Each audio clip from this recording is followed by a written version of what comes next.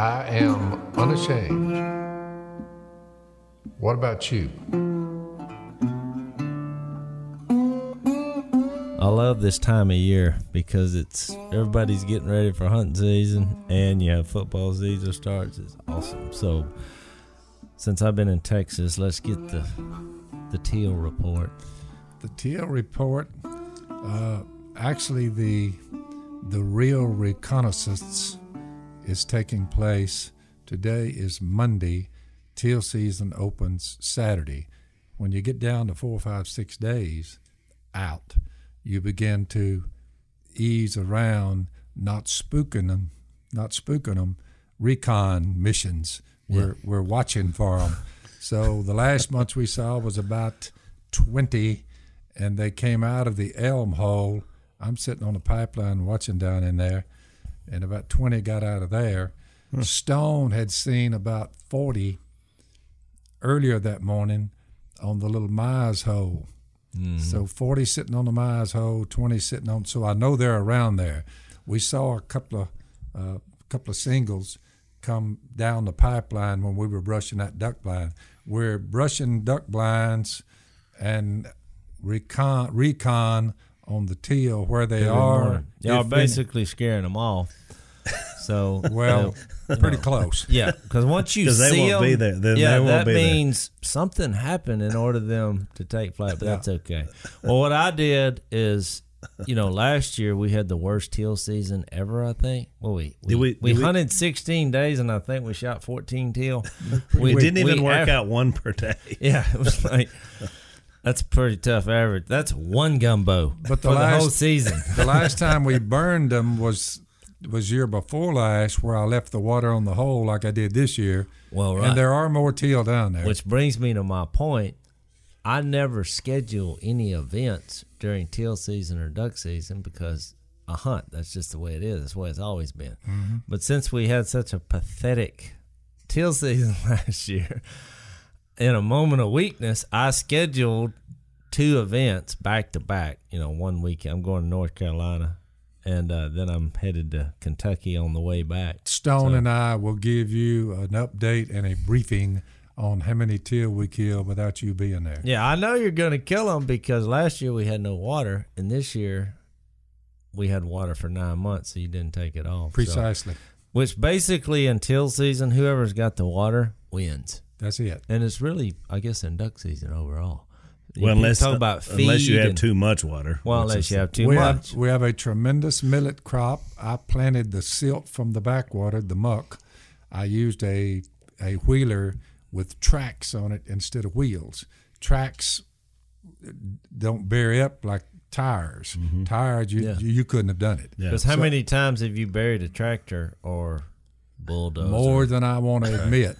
But the bottom line is I had these tracks on one of these four-wheelers, and I was able to plant it, and I said no fertilize. The silt was plenty fertile, but amazingly, I looked at it the other day. I mean, it's been up about a month. The water stayed so late, I didn't have time to try to dry it up and disc it up. I said, we just got to go with it. Well, what's amazing to me, just as I'm an insider, but also as an outsider, because I don't work it like you guys do, is that people watching and listening. They just think we walk out there and you just get in your blind and start shooting. Oh. But I mean, the process that happens to prepare land is incredible. What I've noted is that during the process on brushing the blinds, shoring up the duck blinds, patching them up, replacing floors, get them all brushed, if you say it real quick, but 50 or 60 duck blinds to haul enough brush down there to get them all brushed. We just take one at a time. It's 105 in the shade at 1 o'clock in the evening, so we go early. Right. But I have noticed, Al, that I have not laid my eyes on one Jason Robertson during the blind brushing process. He's there. He's usually there. Now he's going to speak out somewhere and not be there on opening day. But I normally don't see him or his buddy Stone the entire blind brushing. That is not true. Usually I'm down here helping. This year I've had some other things going on, so I've sent Jay down here numerous times. Jay has been down a few times because Jay is in so so good a shape now. He's turned into a boxer. I think he started off just trying to lose some weight. Plus, the eunuch is the bar man, so he's got plenty of muscles. So I'm taking muscle men with me to just to haul willows. Which, by Well, the you way, have to do it. I'm trying to get to, everybody's into UFC fighting now. These squaring off and kicking and fighting and submission jiu-jitsu. So I want us to do like a local fight between Stone and the eunuch. I would pay money to see that fight because there's an age difference. They're both into it. The eunuch, he's kind of like a Spider-Man, right? He's a type. ninja style, whereas Stone I think would be more of a bruiser. But I mean, normally I'm not into watching men fight, but I'm saying I might pay money to watch the eunuch versus Stone. Jay has always said he has anger management issues. That's why he quit playing golf. Yeah. He could not play the game. Dan, the eunuch, is the opposite. Yeah. He's a meek and gentle man. See, I think he's not mean enough to beat Stone, even though he's got him by 20 years. Well, they found something in this working out, and like of course, Stone's a veteran. He went to the military. They got him up in there. Broke him and then made him whatever. Well, yeah, and then he just let himself go for a few years, and now he's gone the other way. Yeah, like he looks like he just came out of Afghanistan now. Look, I pull up in the driveway because we live right next to each other. I pull up in my driveway. He's out there. It's 100 degrees. He's bobbing and weaving and sweat pouring off. I mean, did he tell you about 2 weeks ago? I'm driving through the neighborhood. Well, I look up, I just see him running through the yard. I pull up there and roll down the window. I said, "What happened?" And he's like, "What are you talking about?" I thought he was something happened in the neighborhood. He was running. after him. Yeah. He's like, "No, I'm just running, staying in shape." I said, "Well, that's kind of dumb to do in the middle of the day when it's 101 degrees." So here's what Stone says about us. He says, "You can never win with a Robertson because when I was fat, and out of shape, they were like, 'Son, you're fat and out of shape. You're pathetic.'" He said, "Then I get into shape. I'm in the best shape of my life. And it's like, what are you going through, a midlife crisis? I mean, time to back off, son. Time to just go back into normal mode." He was like, "I can't win with a Robertson." I said, "Well, that's welcome because to my." He's a man of extremes. He is a man of extreme. All right, so we got our friends at ExpressVPN. We've talked about them before, Dad. This is a virtual private network, which we tried to explain to you last time. Jace did. Virtual private network. Right. We're into this. My mind. We're into the internet world. My mind is racing at the moment. I'm not quite sure. Software, Windows. All right. So I've never owned a computer, never owned a cell phone. I'm just dealing with my younger sons. So what does this thing do? All right. So here's a way maybe you can get it, because I think this is something you'll understand. So in 2016, the tech elites, all the Google people, they bragged about donating hundreds of millions of dollars to Hillary, and have now been doing that since. So Trust me, I've never met these people. Yeah, but you get that they've been working, for the left for a pretty good while. Yeah. So, the conservatives have basically been shut out of a lot of this. I mean, there's been censoring. It's happened to you. Oh, yeah. In the woods.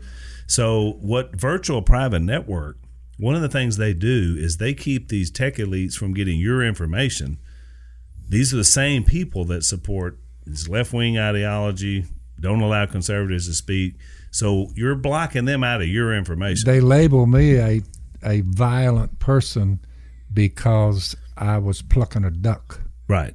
Which, you were censored because you were picking it up. Yeah. So these big tech companies, they want to, look at your internet activity. So this is one of the ways we keep them out of there. ExpressVPN masks that, and it makes you anonymous. So people that are online, well, good, which is a good thing. Exactly. You understand breaking and entering?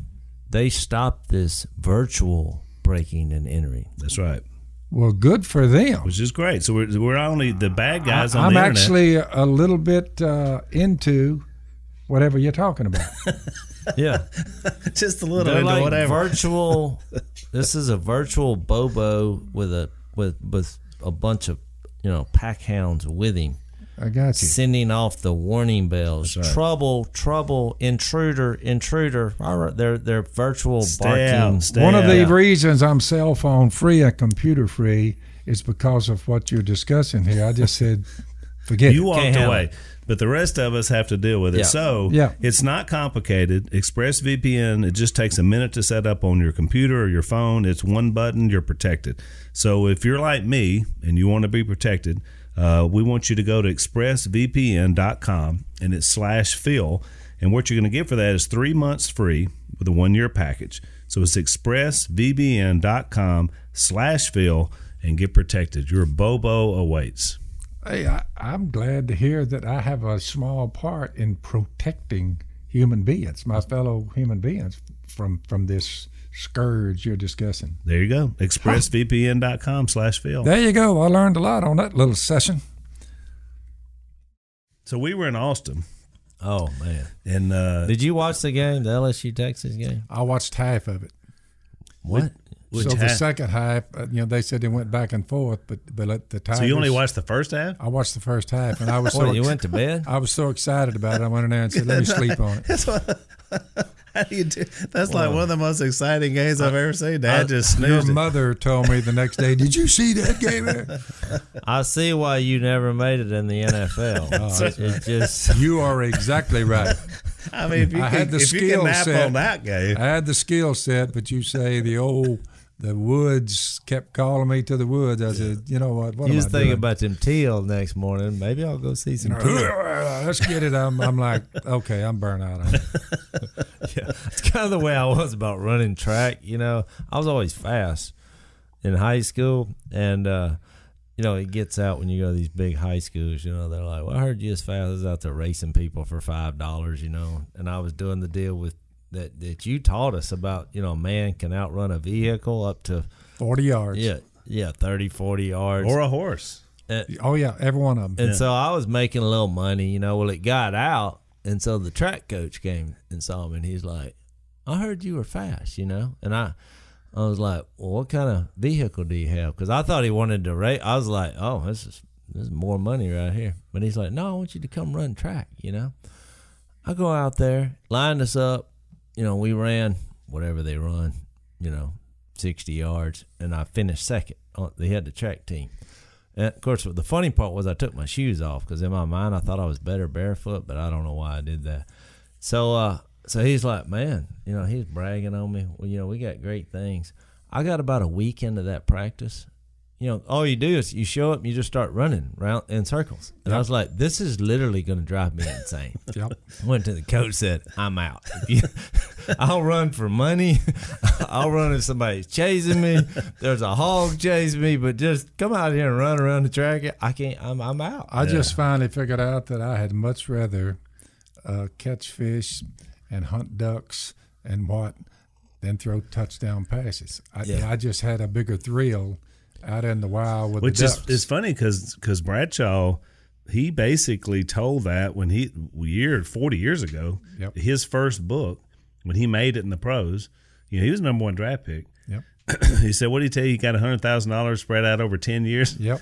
It's a little different. The big money wasn't flowing. In then. 1970, it wasn't quite the same. Oh, they're making multi-millions. Yeah, Elliott just signed a $90 million deal. And holding out for, I Right. don't want $20 million. If that kind of money had been Yeah, you might around, have had a little different I'd motivation. have tried it 2 or 3 But years. he said, Dad, that that was your motivation, which he was glad. Like he was true. telling those stories even back then. So it's funny, Dad, because I had a similar experience of you. But when Maxie Lambright was your coach, one of your coaches, his son-in-law Causey was the coach at Western High School when I was there in the late 70s. Yep. So word got to him, so he knew about you, hearing stories about from his father-in-law. So word got to him that Phil Robertson's son was here. So they sent word up. I got pulled out of class one day, and I get escorted down to the football mecca, and because they're thinking, well, good night, Phil Robertson's son. We may have something here. So I walk in. I'm 5'9", 140, and slow. And they took one look at me. I was like, yeah, tell your dad we said hello. And then I didn't even get the escort back to class. It was like, find your own way. So they They just got a visual. And that was a enough. visual. They didn't even ask me if I could throw or anything. It was A lot just of people don't realize something, but you're born with the ability. You are born with the ability to throw a football or a baseball. You don't learn how to do that. Right. You either have it, But you or also, you don't. when you're 6'4", 230, and you marry a woman that's 4'11", 90 pounds, what comes out of it is 5'9", It 160, cut into that gene pool. and slow. That's what Jep just said that this weekend. We were in Austin. That's where Jep lives. And he told Mom, he said, thanks to Dad marrying you, none of us had a chance. He like blames it on Mom. Oh, I used to tell her that. We used to make her so mad. She's a great mother. Okay, Al, where are we going this morning? No, I was telling you, look, so it's the first LSU game I've ever gone to that was on the road. And I got invited. My assistant actually lives in Austin, which is right. Missy's aunt, my wife's aunt. And somehow or another, they're like, I got access to a suite, and they invited you and Missy to come watch LSU game. Well, first I just said I'm out because I thought, why would I want to go be in a room with a bunch of Texas fans? Which is why I thought you said would not show up. First I said no, but she just kept on, was like, look, I'm telling you, they're fine. And Missy wanted to go, and I was like, and then I started, LSU looked so impressive in week 1, and I'm like, man, this could be an epic battle. So I'm in. And so we went, and I tell you, it was quite the game. And it was so interesting to see how other universities, just have their game day, right. and the facilities there were awesome, and the people were actually awesome. If LSU, I've been to plenty of LSU games where they lost. Oh, it gets grumpy. You're just wanting to get. But the Texas fans, I mean, they were real pretty respectful. upbeat. I noticed that the Texans had stashed the LSU fans That's so where I was. high up. That's where I was. I was looking. I thought, where are all these LSU fans? I look way They even had the band. I've up never there. seen the opposing band in the upper deck until this game. But I'm like, this guy drops a horn on somebody, they're dead. oh yeah, you know what I mean? You see a tuba go down. Well, the yeah, bottom. their drums were like leaning over the edge. I was like, this can't be. The only people that heard the band was LSU fans, which it was. The one good thing about it was the way the game turned out so exciting and LSU won. Is that 3,000? We may have been stashed away, but if you were in that bunch, it was party time. Now it was really awesome. But I've already talked to some people in the athletic department at LSU, and for the first time next year, because they always put the band in the south end zone in Tiger Stadium. They're going to be up in the upper. It's going to be it's going to be payback. Only 3,000 seats, and the band's going up. So. But it was an awesome game, battle back and forth. But everybody was like, "Well, what happened to LSU's defense?" And I'm like, "It's 102 degrees. They had the goal line stand twice in the first quarter." Well, then they just start falling out like flies because cramps. Literally every other play, somebody was down. And you then missed the all crowd that. just booed and booed. And they're like, they're doing it on purpose. I'm like, no, they're hot and they're out of gas. That's why you're just running all over us and we can't stop you. It is as hot in Texas as it is down here in South Louisiana. You put I didn't quite 100,000 get it. people together in that atmosphere. Well, they get all keyed up. Nobody died. Yeah. Another reason I chose Ducks over football. Well, and by the way, Mom told me, because Mom made the wisest. Mom was going with us to the game, which would have been a disaster. But she wisely backed out because she could have never done it. But she told me she saw on the local news they had 58 ambulance, deals to fans from the stadium because of the heat. Oh, it's heat strokes. but it was an incredible game. And look, I was pretty well mannered until. I was wondering. That was my question for you. Well, Did you go nuts? Because I went nuts. Did I go nuts? I about broke my hand because there's a glass. Like when it got too hot, like at halftime, we just. It's 65 degrees in there where I'm at. It's awesome, but it's plexiglass. And so when Burrow hit, when he got flushed from the pocket, he stepped up. He threw kind of a wounded duck, fell down. Jefferson caught it, makes a move, he scores. I literally went nuts. Because that was the seal of the game. Yeah, right? I lost it. I did, I pumped my fist. So much so you tried to put your fist through a plate glass window. Yeah. I thought I'd broken my hand, but I didn't care. Well, I was in that weird moment where I'm looking around for somebody to share that, and Missy was like too far away. And when I finally gathered myself and looked back, all these people that I'm with, they're just sitting there. And I was like, hey. But everybody from LSU who are fans heard me because I was screaming so loud. And so they look back, and then they're like, hey, that's that dude from Duck Dynasty. So then we started like chanting at each other, go Tigers, and I just joined right in. Well, then everybody's looking, and I thought, I leaned over and told Missy, I was like, if we get out of here without me getting my butt smoked, I will be shocked. Yeah. But I couldn't help it. I lost it. All right, so some folks at a company called Keeps. Finders, keepers, losers, weepers. Exactly.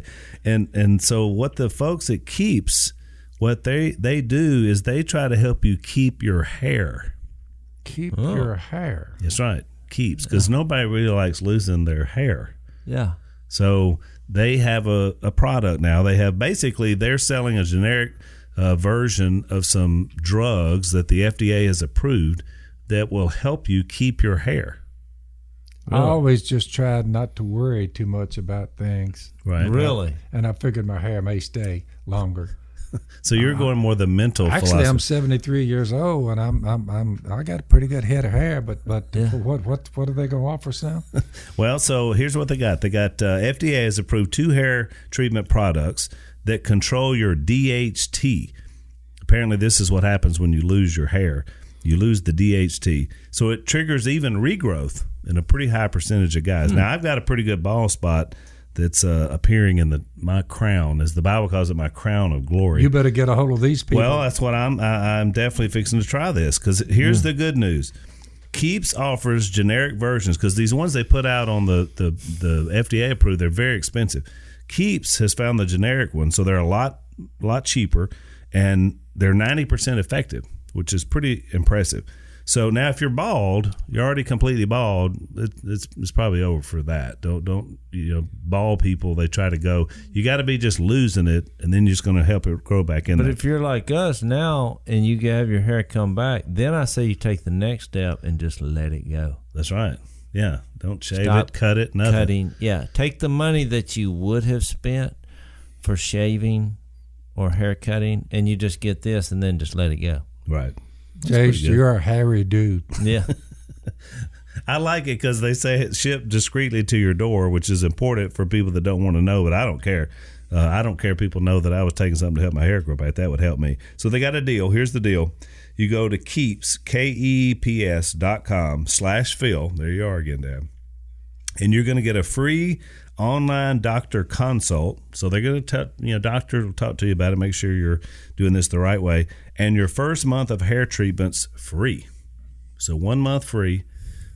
Doctor consult, Keeps, KEPS.com/Phil to be able to sign up. So I'm definitely going to try this because, like I said, I got my crown is now. I think you try it for just one simple reason: the more hair you have, the longer it is, the more beard you have, the less likely people will try to mug you. Really? Yeah.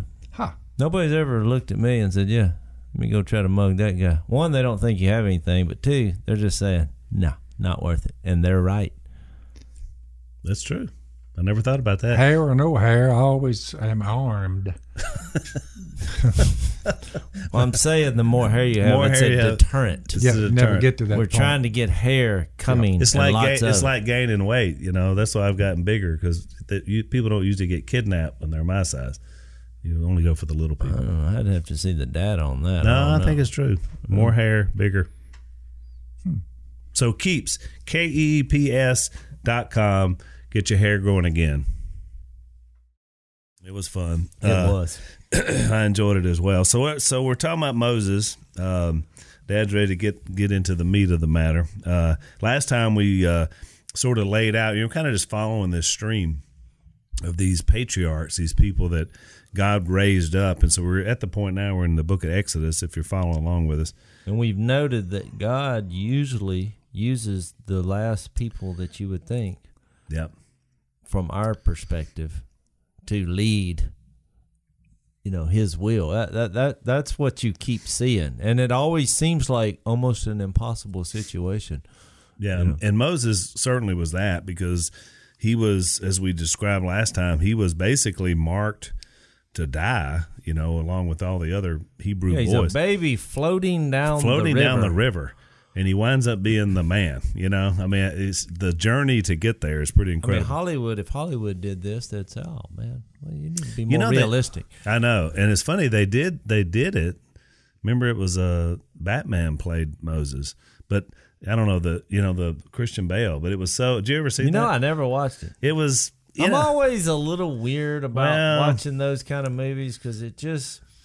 It's kind of like the Noah thing when they had the. I kind of like the Noah. It was kind of cool. It was kind of cool, but the rock monsters and I don't know. I see from studying, I see where they get those ideas, and we've all kind of worked with Hollywood. We get it, Right. But what I do like is they try. I think a lot of people in religion try to get everything exactly right, and I think a lot of these stories are basically giving you the overall narrative of what happened, and you get the principles.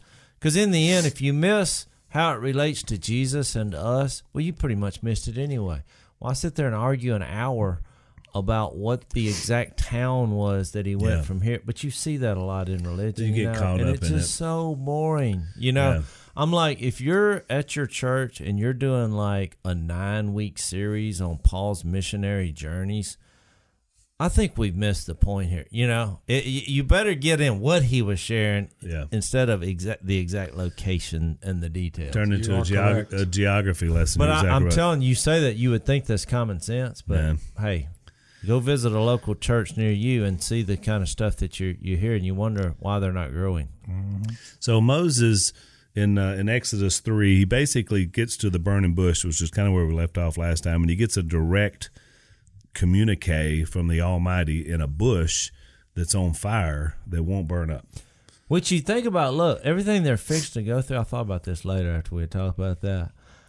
It's basically representing, when you see a bush that should be burning up and it doesn't, and you know what they were fixed to go through, which you have every reason on what's fixing to happen to quit and give up because this is fixed to get tough. Right.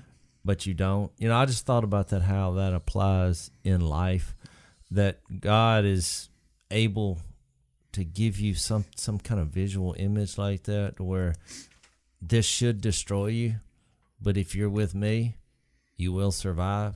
I think that's a subconscious, we read it as a story, but if you actually saw that and you start thinking about that, he probably thought about that like, well, what does it mean? Right. Why is God representing himself in a bush that doesn't burn up? That should be destroyed, but he has the ability. When you think something is over, you think it's going to be destroyed, he has the power to survive. I think it's a good subliminal subconscious message. It is. And from Moses' perspective, think about this. He's 80 years old. He had been a young man, 0 to 40, raised in Pharaoh's house. He had an altercation that we talked about last time. He winds up in the desert for 40 years, thinking basically any chance he had at any sort of normal life, or back where he was in Egypt, that's gone. He's 40 years in the desert. It's like you being here today. You're 74. If all of a sudden this would happen now to you, and you'd already lived your whole life, and all of a sudden guys say, "Oh, wait a minute, I got something you hadn't even thought about yet." Talk about a test. That's right. So just the age factor of where he's at. So he sees this, and basically he's told by God, "You're going to go back to Egypt, and you're going to lead my people out." Moses, who by now, one time he seemed like, he says about himself he could never speak very well, but the Bible says earlier, Hebrews says it was a young man. He was strong in character and conviction and was able to speak, but he's lost all that. And so now he doesn't even want to do it. He said, "Can you send somebody else?" Because it's kind of like you were talking about, he doesn't even want to do it himself. Yeah. And so the Bible says the Lord was angry. It made God mad at him. He said, "Wait a minute." Now, is this in chapter 3 where we were talking about when he said, "Who am I?" Yeah. No, he said, "I am who." Right. I am who I am. Which is basically God saying, when you say, "Who am I?" like we're a proper noun, with a name, Moses, and he's like, "I'm a noun and a verb." If you think about it, a noun and a verb, and I have no time constraint. Well, right. So I guess I'm an adjective also. And when you think about that grammatically, I'm right. He was saying I'm like a living organism, because I am who I am. It's the same thing Jesus said, "Tell them I am Well, and Sixth think about it. century. God has always been invisible. There's, and still is, in the sense of people see and communicate, but there's no actually seeing him, which I thought was interesting, that verse in Hebrews. You need to read that. I think so. I mean, because, if you're like me, I kind of, I'm not a real smart fella, people listening. And so you start reading Exodus and you're like, what is, you get bogged down in the details and the Hittites and the, Prizzites and all this.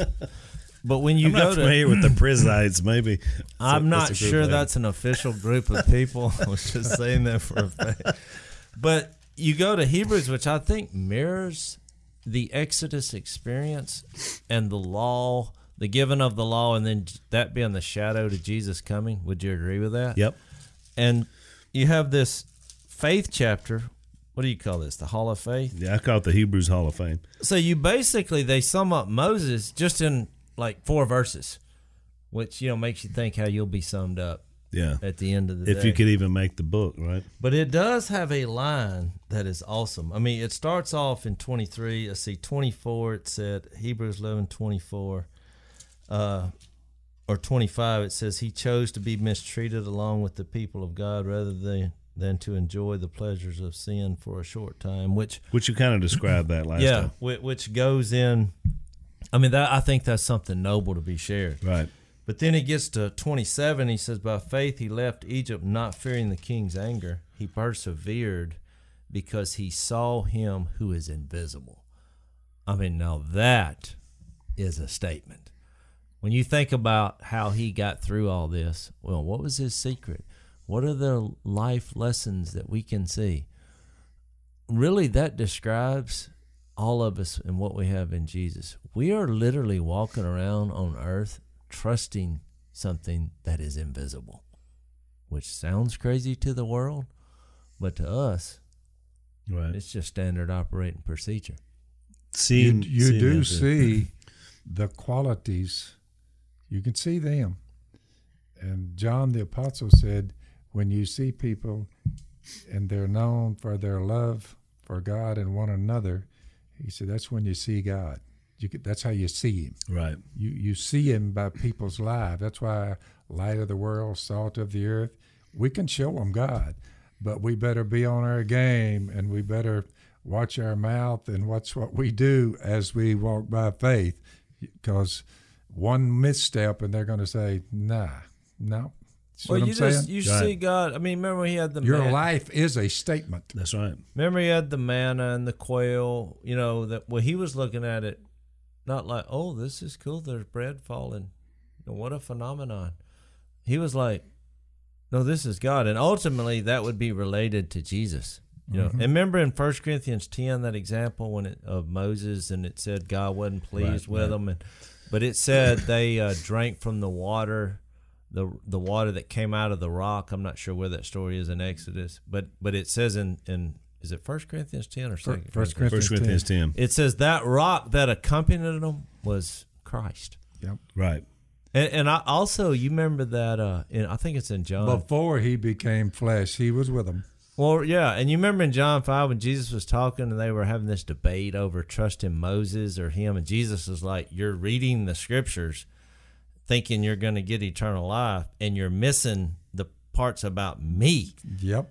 It's, you can't get eternal life without me. Yep. But then he said an interesting thing. He said, Moses, the one you're putting your trust in, he wrote about me. That's right. Yep. Which is, what a thing to say.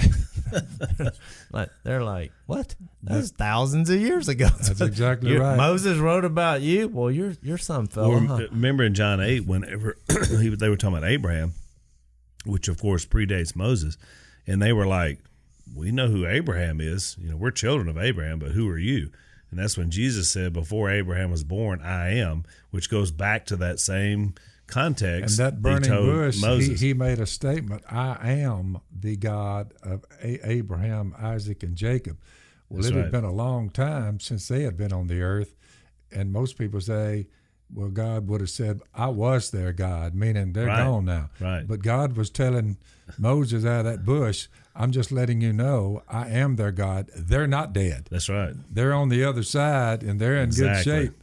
They physically have died, but they're alive. Which is why 2,000 years later, Jesus used the exact same language to his audience. He said to him, he's not the God of the dead, but of the living. That's For right. to him, they all are alive.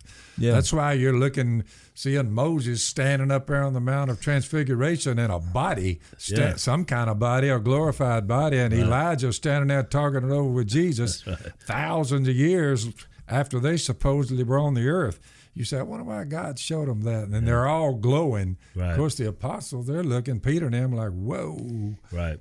But that's also why this is the most powerful organism on planet Earth, the church. Right. Because remember when Jesus said, it's like the spirit. You see its effects, but and he compared it to the wind. And basically, the wind is invisible. I mean, you can look at it and the wind's blowing because the trees are moving. Right. Yep. But that's the same way the Holy Spirit of God works. You see the effects, but it's invisible. Right. You can't see it. That's why if people try to destroy the true church, well, the last thing they need to do is go to church buildings. Right. Because God doesn't live in buildings. Right. It's invisible. That's why I think it's an awesome, thing to say about somebody's life who went through all what Moses did. He made it through because of his faith. Right. That's why when you hear people that are kind of chasing the miraculous, you hear this a lot in the religious world. And I believe God works supernaturally.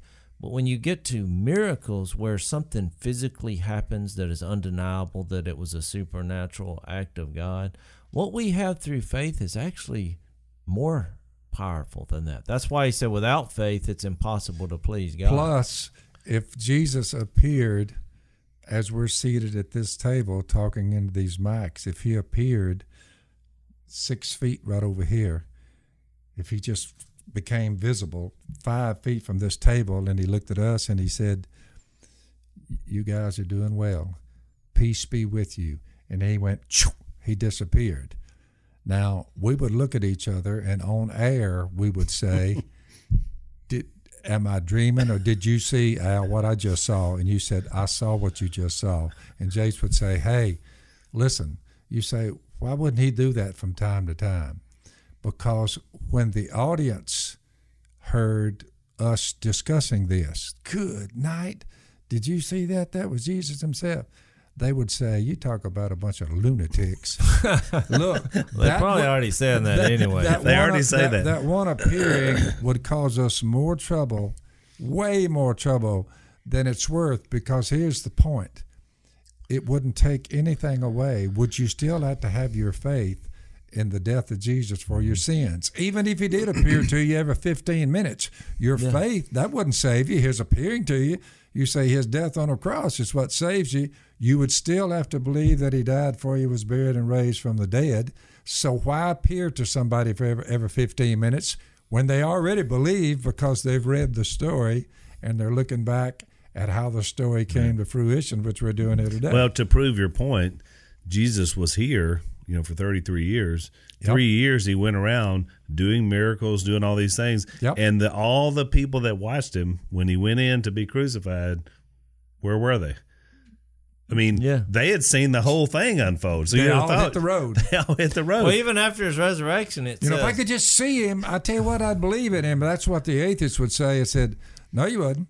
Right. There were plenty of people 2,000 years ago that saw him raise the dead, heal the sick, feed the 5,000. You say, well, how come that didn't do it for him? He fried the fig tree, and they come up there and say, well, what authority are you doing these things? Instead of just believing, if you touch a tree and it just fries it, like Roundup on it or something, you're like, I would be sitting there thinking, that's enough for me. Yeah. But they were saying, well, what authority did you fry the fig tree? Right. well, they just thought it was a trick, dude. They passed off all the miracles as tricks, Right. which same thing happens today. There's a lot of people claiming all this is going on, but I'm like, Same why, mindset. why do you need to see a miracle today if you have a letter from God Almighty that's, the more you read this, the harder it is to get around it because of all the details.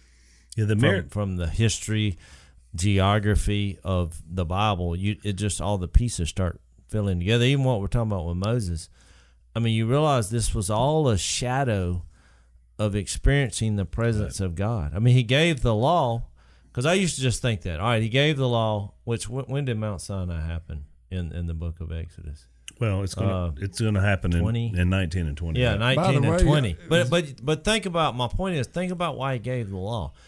He gave the law so that there would be a way to have sacrifices offered to experience the presence of God. To point them to Jesus is the exact wordage. Well, right, but in the moment, for them, they still got the presence of God because they had his law. Right. Then they had the steps that he required with the sacrifices to get to God, who would then be in the Holy of Holies, and Hebrews talks about all that. But my point is, we got to have that in Jesus because of the foundation that was laid there, and you need a sacrifice, but they still got the presence of God. Right. Yeah. How about this? Awesome. The Apostle Paul said, although I'm less than the least of all God's people, this grace was given me to preach to the Gentiles. Here we all are, 2,000 years later, we're still here. The unsearchable riches of Christ, and to make plain to everyone the administration of this mystery. It's a mystery, watch, which for ages past was kept hidden in God, and we're reading in a time frame way before Jesus. You're like reading about Moses and them, but he's building a foundation. Way in the past it was kept hidden. Who created all things? His intent was, even dealing with Moses, way before we get to the Roman Empire when Jesus shows up in flesh. His intent was, listen to this, Al, that now through the church, the manifold wisdom of God should be made known to the rulers and authorities in the heavenly realms according to his eternal purpose, which he accomplished in Christ Jesus our Lord. So you take three rednecks sitting here discussing this. You say, what are y'all exactly doing? You said, we're showing the manifold wisdom of God to the evil one and anybody else who'll listen. That's what we're doing. Right.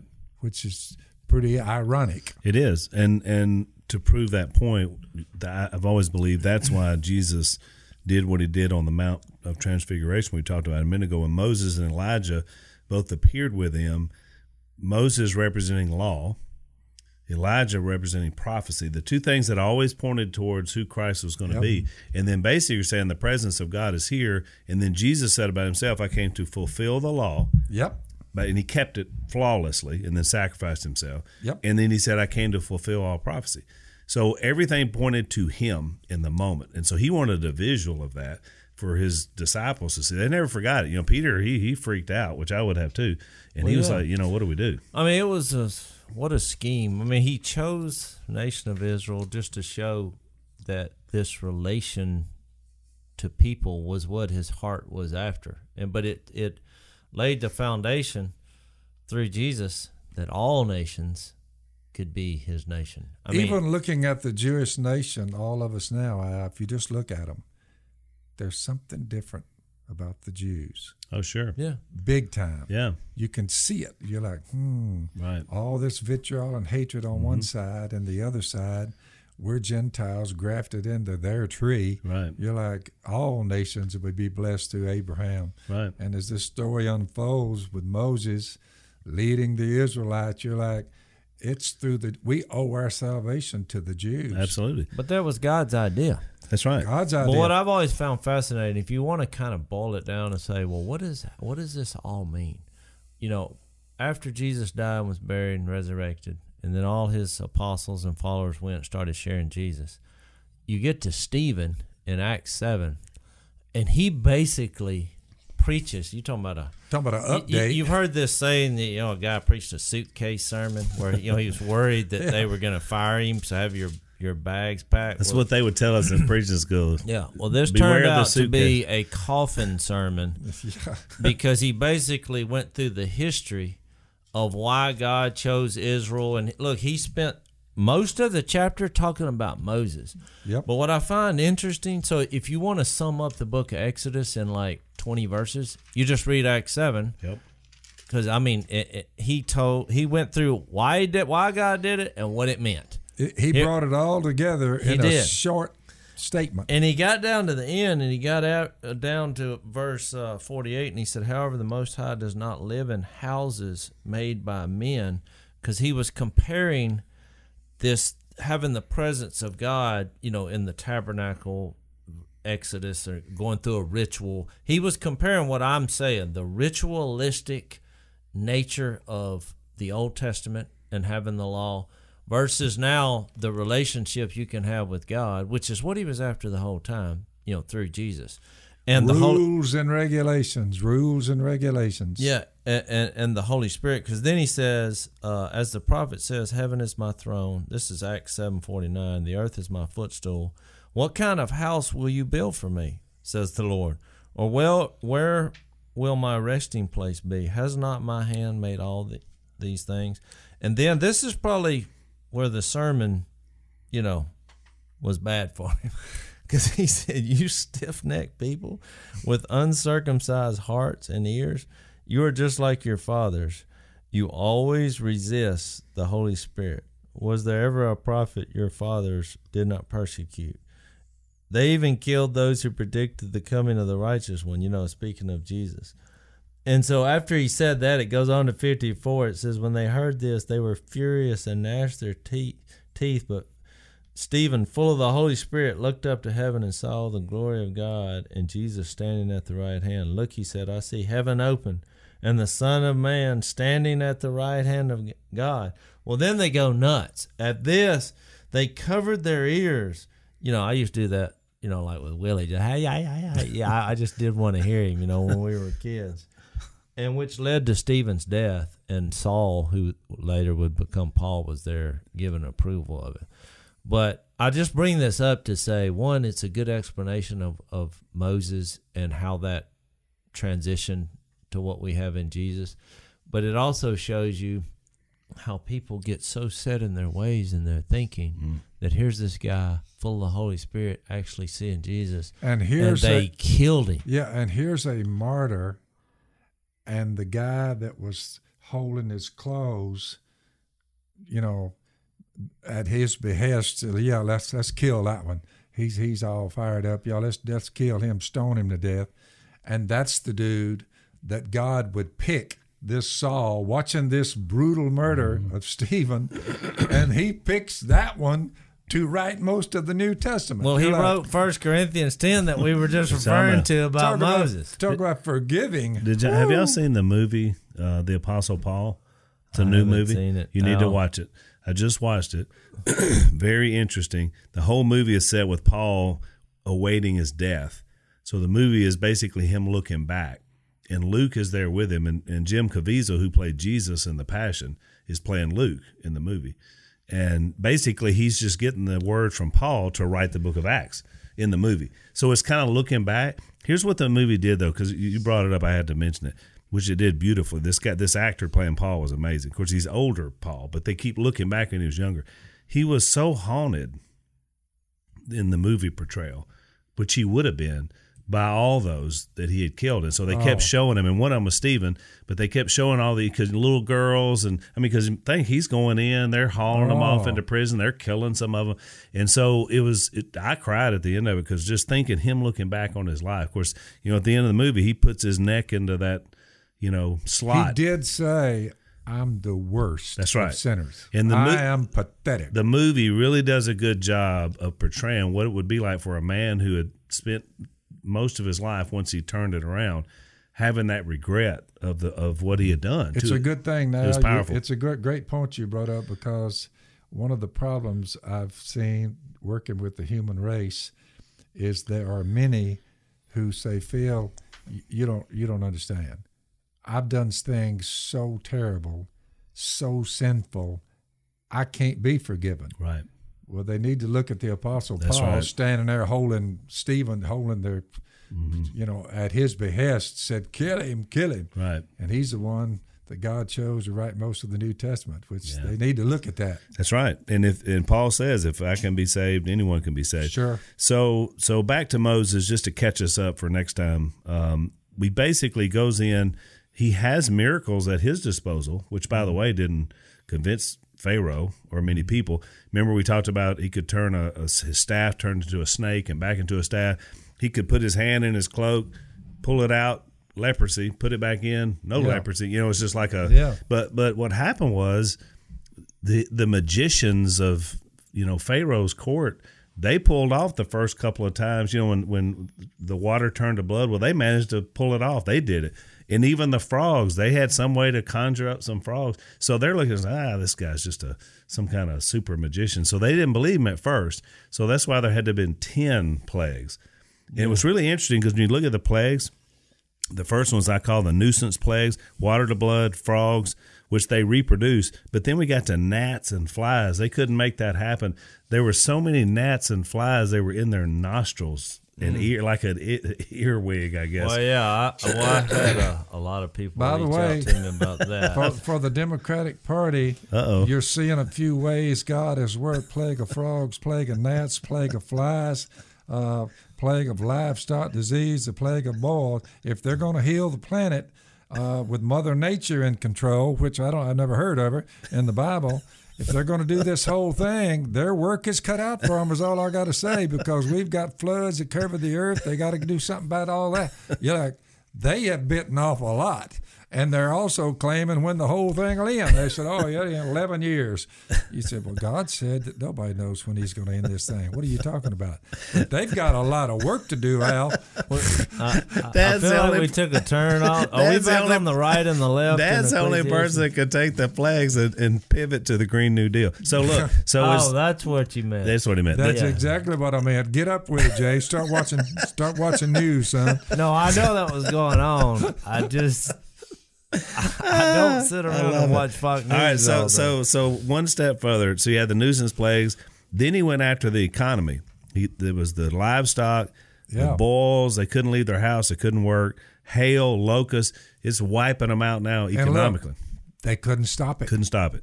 So you this month now said, we can stop it. You're like, yeah, okay. Yeah, which to Dad's point is right. So, but here's the point. This will catch us up, and next time we'll unpack this. Still wouldn't work. All this, that's a lot of devastation. Pharaoh said, unbelievable. Nope, until the last two.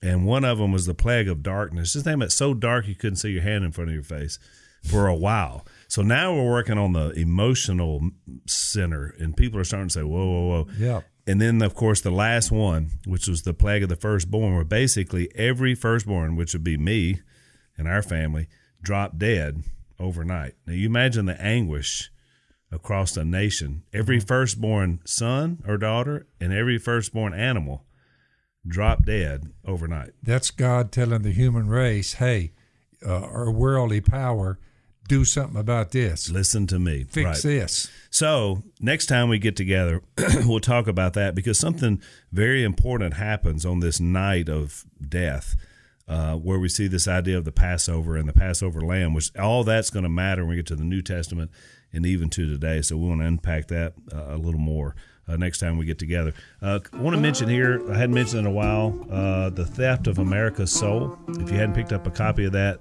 that's Dad's latest book. Very good. Talks about exactly some of the things in America we see now compared to some of the stuff we've been talking about. Also, Lisa and I have a new book. It's called Desperate Forgiveness, which is also new, really dealing with a lot of biblical stories, and we've used some Old Testament stories to talk about God's forgiveness. So if you hadn't checked those out, grab one of those, and we'll see you next time on Unashamed. So we're so glad you guys were with us today. You can subscribe on iTunes or Spotify or YouTube or Facebook, and be sure and rate us on iTunes so that other people can know about the podcast.